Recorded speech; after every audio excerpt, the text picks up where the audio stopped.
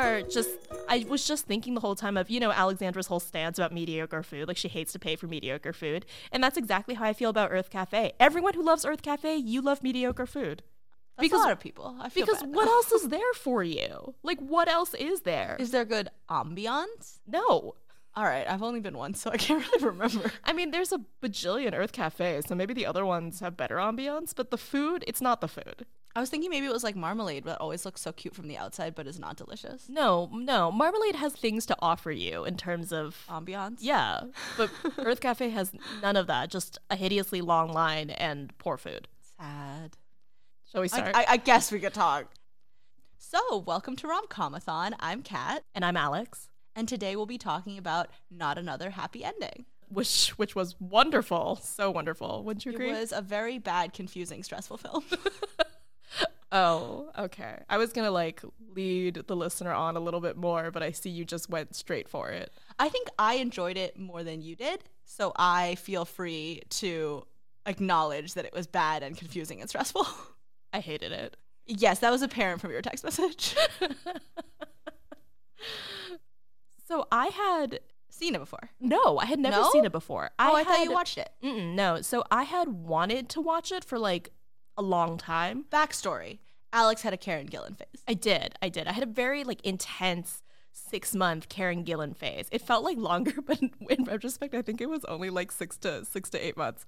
But so when she was on Doctor Who, I was very enamored with Karen Gillan. And after Doctor Who, after she left, this was the first project that she did. It was a small indie romantic comedy filmed in Scotland. And I was like, ooh, great. I love romantic comedies. I love Karen Gillan. And I think it was really difficult to find for a while. It really wasn't available on many platforms. Shocking. Why wouldn't they try to distribute this as widely as possible? And then I kind of forgot about it. And then I saw it pop up on streaming stuff a while ago. And so a couple years ago, I believe what happened was that I tried to watch it. I put it on, and then I found the Scottish accents incomprehensible.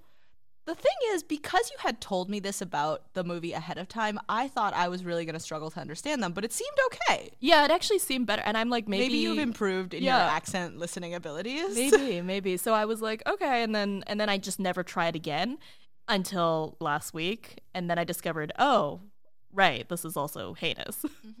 It was not a well-structured film. It did have 4 stars on Amazon Prime, and that is telling because Amazon Prime watchers are notoriously generous, not discerning. Many things have 5 stars that most things should not have 5 stars, I feel. Yes, and this had 4 stars. It lost 1 whole star, so it's pretty bad. Knew it was gonna be awful. I was actually wondering if we should introduce a segment at some point where we read reviews that people have left on streaming sites. Oh, perhaps. Yeah, on IMDb, they were pretty generous with this movie, I felt. Oh my god. I was as soon as I saw her braid crown outfit situation on the poster, I was like, this is going nowhere good. And then I kind of read the description and I was like, oh boy. And then the movie was not totally what was described what did it say? Smidgy thing. It basically said that Karen Gillan's an author and then she's too happy to write, so her publisher tries to make her miserable, but of course he's also in love with her and he kind of ruins his own chances with her in the process. And I was like, that's not really what happened. They left out quite a bit. Should I summarize the film? Please, yeah. So Karen Gillan, correctly described in the summary, is a struggling author. She's a struggling author with a very interesting family backstory. Her mother died horrifically when she was 7, and her father, I think, left around the same time, which was a little confusing. It was the same day. Yes, but I don't understand, because did she grow up in an orphanage the rest of the time? Did she grow up with a grandparent? At the beginning of the movie, I thought she lived with mom for her entire childhood, and dad was just a bit of a deadbeat who left when she was little and came in and out of her life. Because that's what it seemed like. Because it would be like, oh, I didn't see her for 6 years after that. But mom died when she was 7. You make a good point. I don't understand. So she has this deadbeat dad, Gary Lewis, and she's very scarred from this. And so she's trying to get her first book published, and it is titled dear Lord, the eternal anguish of my father. And she's getting back these rejection letters that are like, this book was dull and poorly written. And I was like, it sounds dull and poorly written. But then finally, there's this French guy, Stanley Weber, who decides to publish it. And in the process, he's kind of like a dick, but in the process of editing it, they really bond. And they kind of maybe fall in love. There's like a montage. And then he decides to change her horrible title, apparently without telling her, which is like a little bit rude. And she is super mad. And from that point on, they just hate each other. Yeah, yep. It's really weird. Yep. By the way, this all happens within the first like 3 minutes of this film. The weirdest part is that I think I literally wrote like, we are 12 minutes into the film. Like, what? And then there's a time jump. And she's suddenly very successful. And she reunites with her dad. She starts dating Desmond from Lost. All the normal things that happen when you're really successful. Yeah. And she still has a relationship with Stanley Weber, but only because they have a 2-book deal and she has not yet completed the 2nd book. She basically writes the first 36 chapters of it and then gets stuck at the end. And the reason she's stuck is basically because she's secretly in love with Stanley Weber and she doesn't want their relationship to end. Although, quite frankly, it's mysterious because they're both miserable people. But anyway, she has writer's block, and meanwhile, Stanley Weber is like waiting on this book. His publishing company has money issues because he's such a jerk that no one wants to work with him. And he gets it in his head that her writing problems must be because she's too happy now that she's successful. Because, you know, that's normal. And he sets out to make her life miserable again. You know, as you do. A very reasonable response. Yes, a normal human does this to another normal human. Yes, no, clearly. Anyway. Also extremely professional. Oh my God. There is no oversight in the publishing business. Which actually does seem to be the case based on that disturbing article you sent me. Oh, with Dan Mallory. Yes. I was like, there is no oversight in the publishing business. We'll talk about that later. Anyway. Eventually, Stanley Weber realizes that it was not nice to try to ruin her life, and they both realize that they're in love with each other, and they get together. Yeah, after shenanigans. Yes, which we'll get to those shenanigans. I've got some things to say about those shenanigans. I've also got some things to say. My number one note for this movie, like top of my list, is what is Karen Gillan wearing? An ongoing theme. Oh my God. So many. I think the whole idea was that they really wanted to convey what a free spirit, manic pixie person she is. I thought they wanted to convey she was dowdy. So whatever their objective was, they did not accomplish it. Oh, no, I don't think how could you make Karen Gillan dowdy? I don't know, but I was just like, or maybe like too whimsical. This is very early in the podcast for the lights to go out. Well, we did chat for like 5 minutes about Earth Cafe. Anyway. Well, now we're sitting in the dark again. I'm not saying Karen Gillan is dowdy. I'm just saying that I don't know. I thought she was like a weird, isolated, miserable person. No, I don't think she's like a weird, isolated, miserable person. I think it was like I think they were trying to convey that she was some sort of whimsical free spirit. Interesting. That she's just quirky, like what's her name in To All the Boys? Oh. Like outfit-wise? There were some similarities. Maybe. I was thinking like, you know, the whole like Natalie Portman Garden State situation. But like I don't know that was the same vibe. Not quite as like free-spirited, I guess. Well, also it was 10 years later. Yeah. Like, I feel like that really peaked circa Elizabethtown, another horrible film. You would think, but I don't know.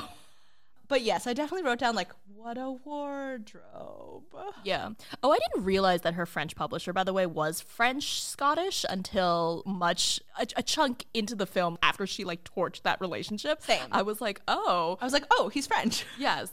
It was hard to tell because he had a weird accent because he was like French-Scottish.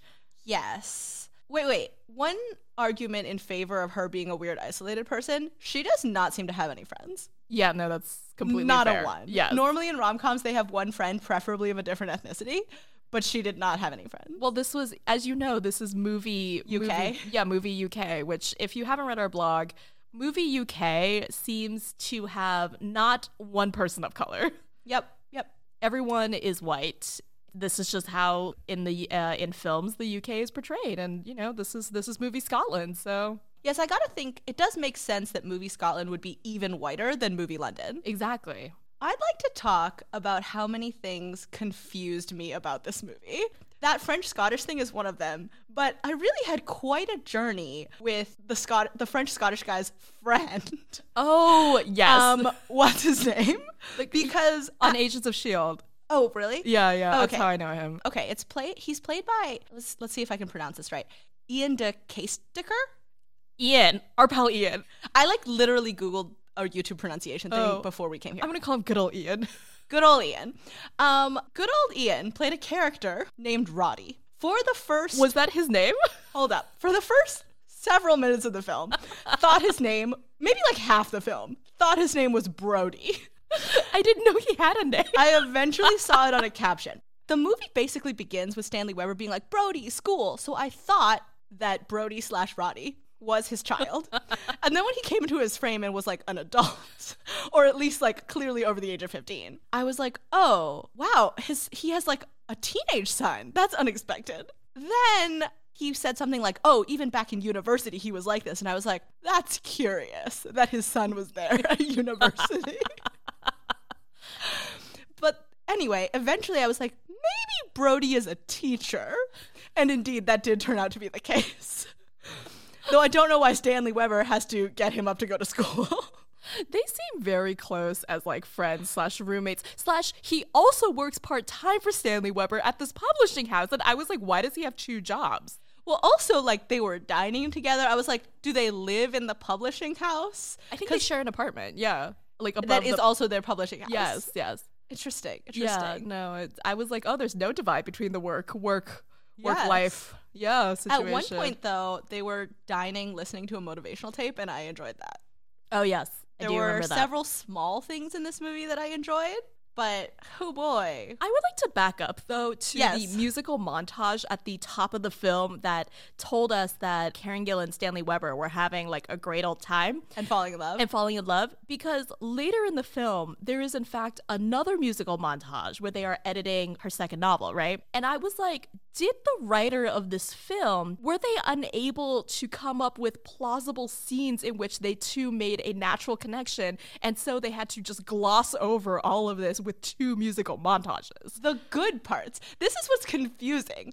The first montage, I was like, oh, I'm enjoying this. And I expected, as in a normal film, that it would segue into a nice scene between the 2 of them. Yes. And we would see their new and deepened relationship because we saw their longing looks at each other, right?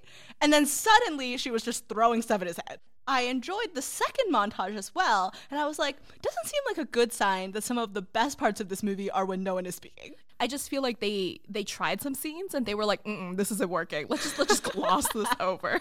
But that's the best part. Seeing them become friends who have weird feelings for each other is what I'm looking for out of a romantic comedy. Exactly. I have many notes that say I have no emotional investment in their relationship, but Karen Gillan's looking great. I was kind of invested because I feel like they had actually relatively good chemistry. I think they both give good face. Faces are good. But I just, oh man. But I was really preoccupied by my many questions. He, however, was not an amazing actor. So there were parts where I was like, what's happening? So her rise to success and fame, that was within the first 10 minutes. I was like, oh, things are happening very quickly. Suddenly she's bonding with her dad again. Oh, suddenly she's winning an award. Correct. Oh, suddenly she's having sex with Desmond from Lost. I guess they were just like, well, this is the prologue. And then we have to get to the good stuff, which is about him trying to ruin her life. And you're like, I feel like I would expect that to not happen until the 50% or something point of the film. I, however, enjoyed Desmond from Lost. What's his actor's name? Henry Ian Cusick. Oh, okay. Yeah. So I just called him Desmond in my notes. I did not realize he was Desmond until I looked him up afterward. Really? I was like, gosh, he looks familiar. At the end, I was like, oh my God, he's Desmond. I did not realize. And then, did you know, he's Peruvian Scottish. Oh, I did not know that. And I'm like, that does make him extra interesting. He is interesting in the face. Yeah, he is.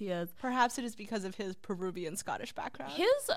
His character was the worst / the funniest. Was it ever explained why he was writing on a typewriter? I think just to be extra author-y. Okay, because literally there's a part in my notes that's just question after question. Is Brody a teacher? I do not understand who this lady is. His accountant? Is he actually French? Why is her boyfriend writing on a typewriter? No, I think it was to be extra pretentious, and then have the banging of the typewriter really clunk, just clunk. That would indeed make me not want to live with my boyfriend anymore. Yeah, no, it's true. They have this whole, so like eventually when Desmond from Lost moves into her beautiful apartment that she somehow managed to have even when she was an unemployed, unsuccessful writer, they have 2 desks smushed together to write at, and she has a normal laptop and he has an extremely loud typewriter. Now that you bring up the apartment, that is really weird because her family doesn't have money. I know. So like Plus she's like a fucking orphan. Well, maybe she inherited all that money from when her mother died at Woolworths when she was like 7. But then why can she not afford to take herself to Disneyland? I don't know. There were many plot holes in this film. Oh, I don't know if you made this note, but when Desmond is presenting her with her author award, Karen Gillan with her author award, and is instead, giving a speech about his own. Yeah, talking about himself. He says the terror of the Toro Blanco, which he refers to as the white pages, yes. Like a writer's block. And I was like, I will only ever refer to this as the Toro Blanco from now on. I love it. Not El Toro Blanco. Just the Toro Blanco. I sense this will become annoying. Oh, but you actually missed this huge thing in your summary, actually, which is that then the protagonist of her unfinished second novel comes alive. Oh my God. And Karen Gillan starts hallucinating her just around. When that happened, I was like, is this still a romantic comedy? I was confused because I feel like I watched this movie and it starred Emma Thompson. It's like, I don't know if you ever, it was like Will Ferrell and Emma Thompson or something. And it was the protagonist of her novel, came alive. And oh, no. I can't remember Never heard of it. Okay. I can't remember the title. Who can say? It was a couple years ago, but this was a wildly different film that I thought I was watching. I felt that later when she was like hiding in the cabin from her feelings or whatever, and the protagonist was still there but silent, I was like, now it's a horror film. And I did not like it. Also, her protagonist's name is Darcy, but D-A-R-S-I-E. And I was like, this is the worst thing I've ever seen. God. Also, apparently it's her middle name, so we can blame the Woolworth dying mom. Or dad, or Debbie dad. Yes.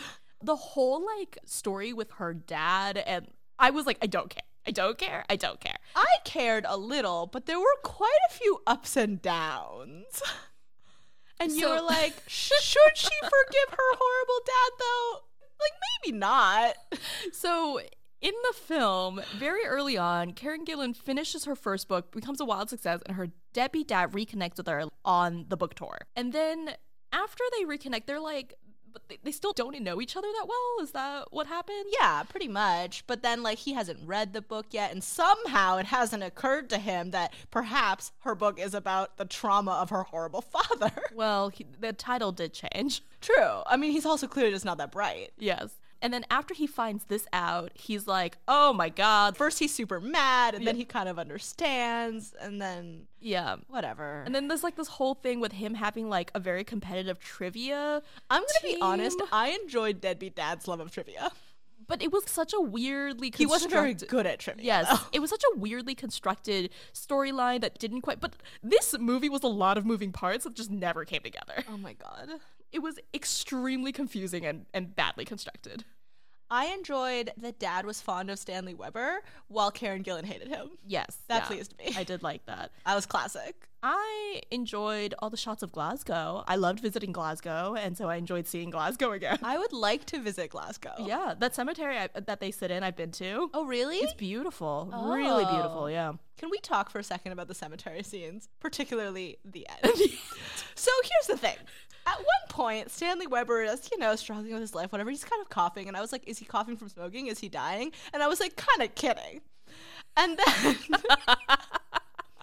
when they get together, they're like making out, and he like collapses.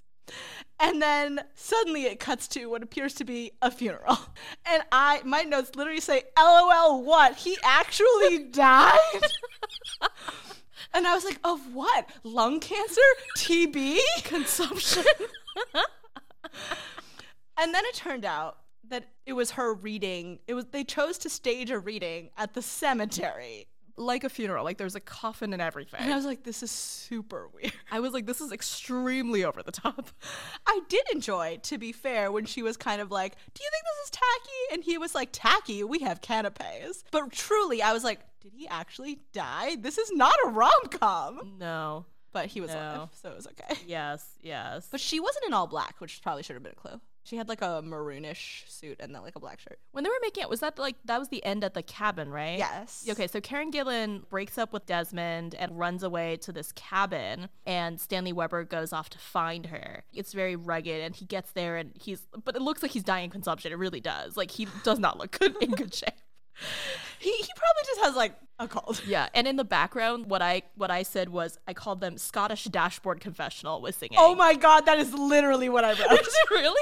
Yes. Oh my god, yes. It says, I kind of like when she swipes the baby plant from him and sends him away, and then she watches him struggle with the car while Scottish Dashboard Confessional plays. Yes.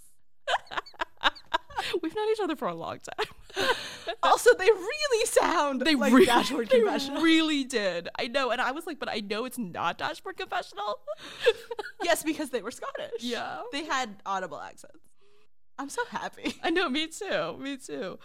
So I gotta tell you, I don't have any best lines or anything. I did write the part where Stanley Weber is at the bar. Because so there's the whole thing with her dad being a very competitive trivia player, and there's trivia championship, and the prize is like tickets to tickets to Disney or something? Yeah. I kind of maybe fell asleep at some point. So maybe, dude, well, not fell asleep, but got distracted, or like this movie was not interesting. And meanwhile, this is all during the whole part where Stanley Weber is causing all kinds of shenanigans, trying to make her miserable, like pretending her plant is dead, and just all this shit. And he goes to the bar because what he's done is he's purposefully gotten good old Ian to pick up Karen Gillan in the guise. Basically, he's had her kidnapped. Yeah, in the guise of a cabbie to make her miss this trivia competition on purpose. And Karen Gillan's like their ringer. But meanwhile, Stanley Weber goes to the bar, is chatting up with Karen Gillan's dad, and Karen Gillan's dad is confiding all this terrible stuff like he did when Karen Gillan was a child. And one of them was, as he said, quote, "Daddy was spending her Mickey Mouse money on booze while her mother dropped dead at Woolworths." Is this a best or a worst lie? Best/worst. Mickey Mouse money on booze. Daddy was spending her Mickey Mouse money on booze. So uncomfortable hearing you read this line aloud. I loved it. And I blocked it out. I was like, oh, okay. And this is said with earnest seriousness as he's tearing up. And Stanley Weber is looking at him like, oh, God, I didn't know. Oh, no. And I was like, oh, God. Don't you feel like if you were in that situation, you'd be like, I was not expecting to have this conversation today. I would also have to be like, excuse me, I must go laugh in the bathroom. I'm sorry. You're a bad person. Mickey Mouse money on booze. God. There were like just so many shenanigans, but like in that scene, I did enjoy when he was trashing Euro Disney, and then he was like, "No offense, I know you're French." Yes, real. He was like real Disney. I mean, true. Well, I don't know. I've never been to. That's true, actually. I was like, he kept saying Disneyland, but I feel like he might have meant Disney World. Yeah, Disneyland is not as good. No, although I have to say, when we went to Disneyland recently, the lady I said Disney World by accident. The lady at the ticket counter seemed really offended. Really? She was like, "We were first," and I was like, "Okay, I mean, I know I live here, but thanks." Whoa. Okay, well, she takes her job real seriously. As do a lot of Disney people. Yeah. Okay, so I actually do have, interestingly, I have a couple of quotes and scenes that I enjoyed. Oh, please share. And I did not have worse. I enjoyed when Karen Gillan was like, his stupid, stubbly face. This isn't like genius, but I'm just saying, I enjoyed that vibe. I don't know if this was great, but he said he basically was being like, a lifetime with Desmond. If that doesn't make her miserable, nothing will. No, maybe that's it. Oh, wait. I enjoyed when, before the Scottish Dashboard Confessional bit, he was like, "Jane, I'm not good at this countryside stuff, all right? I think I saw a bear." Oh, yes. That made me laugh. That's all. Okay. He's not rugged. None of these were genius lines, no, I guess. No. I guess context made them. Yes. I mean, we have to pick one. Yeah. But I thought you might have worse lines because I knew you hated it so much. I did it because I was just like, this movie's abysmal. Yes. Most of the movie was a collective worst line. Now that I'm thinking about it, though, I feel like the bulk of this movie wasn't even a ton of shenanigans. No, it was like, well, there were truly parts where I was like, is this a drama? But like not a very good one. But it also wasn't, because it was like very obviously supposed to be a comedy. Yeah, she's like running around naked, baking. Yeah, I did not know she got naked, by the way. I was like, oh, that was a Oh, surprise. I think I said, is this the best scene? She looked great. Well, okay, at one point she had those like that red and white polka dotted thing. Were those oven mitts? I think so. Okay. She wasn't naked. I just was reminded. Okay, so best scenes. I kind of liked Brody, who turned out to be named Roddy. Yep. And good old Ian. Yes, good old Ian, I feel like was a decent human being. And I enjoyed him and that blonde girl, kind of. Oh, the other author. They seem kind of cute. Yes, I forgot about that. I also enjoyed that one time when Karen Gillan comes in looking for Stanley Weber, Roddy hastily hides his book, which is called The Joy of Outdoor Sex. Yes, I remember that, yep. I also enjoyed this post-credit scene, which I don't know if you saw. Was it after, like, really post-credits? Well, maybe mid-credits. Maybe I did. What was it? Well, it was when Roddy was, like, grading papers and being like, this kid didn't try. This kid didn't fill anything out. I think I did see this. Yeah, so I was like, that part was okay. Telling that it wasn't in the actual film. Yes, no, that is telling. I see overall that we're both in agreement here. Thin pickings. Yeah. I will say that, like, overall, I kind of enjoyed how much of their bond happened over the writing stuff. And I was like, this could have been nice. I could have had feelings about this. The thing is that this movie had some potential, but squandered it. Yeah, no, really big time squandered it. I just keep thinking of that moment in the bathroom where she like hallucinates her protagonist for the first time and like talks to her, and I was like, this movie went in a direction I was not expecting. It's taken a turn. Yeah. Oh boy. UK locks are really high up on the door. Oh, are they? Yeah, they're like up, like when you're standing, they're like here, you know. Oh. We experienced this. Did we? Yes. I don't remember. Fine. Okay. Well, I just probably just didn't think about it. Are all locks high for you? Yes. I'm short. Everything's tall. I'm just like, ooh, they're all high. Okay. No, they really are. Like they're like up here or like up by the chest shoulder area, okay, rather than down by like your waist where American locks are usually. Does that make it easier or harder? Well, I just think it's like really far from the doorknob, which is odd to me. One last thing. Yes. I truly did not know at any point in this film how much time had passed. Yeah. When Desmond proposed, I was like... Over the phone, by the way. How long?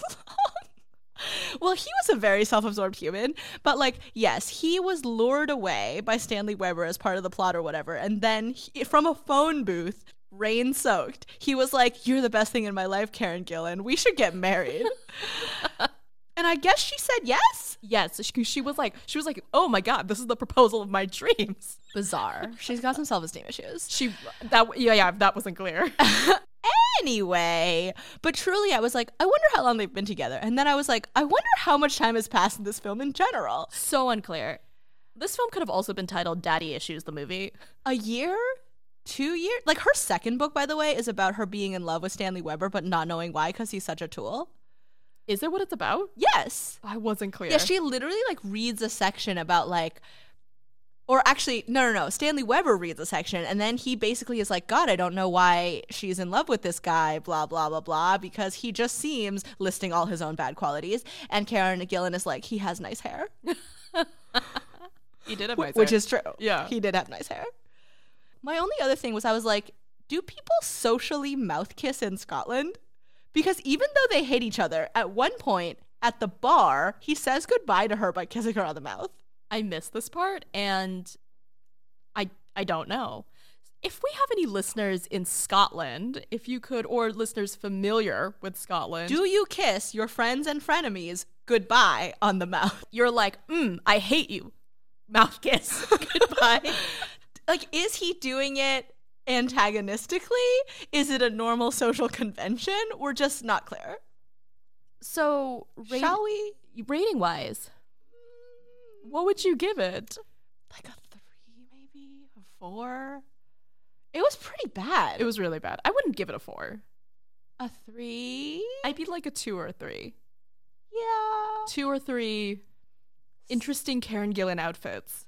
Uh-huh. 2 or 3 publisher shouting matches. 2 or 3 motivational tapes. 2 or 3 Scottish dashboard confessionals. Yeah, it was not a winner. I would not watch again, not even on a plane. Would you? No. I was trying to picture myself watching it again. Seems unlikely. The thing is that this is a movie I would have like turned off midway or like even pretty early on had I not had to watch it. The weird part is like there were parts that like I kind of wish that their little montage thing had been the entire film. Yeah. But like in scenes. Yeah. And I would have watched that movie. Yeah.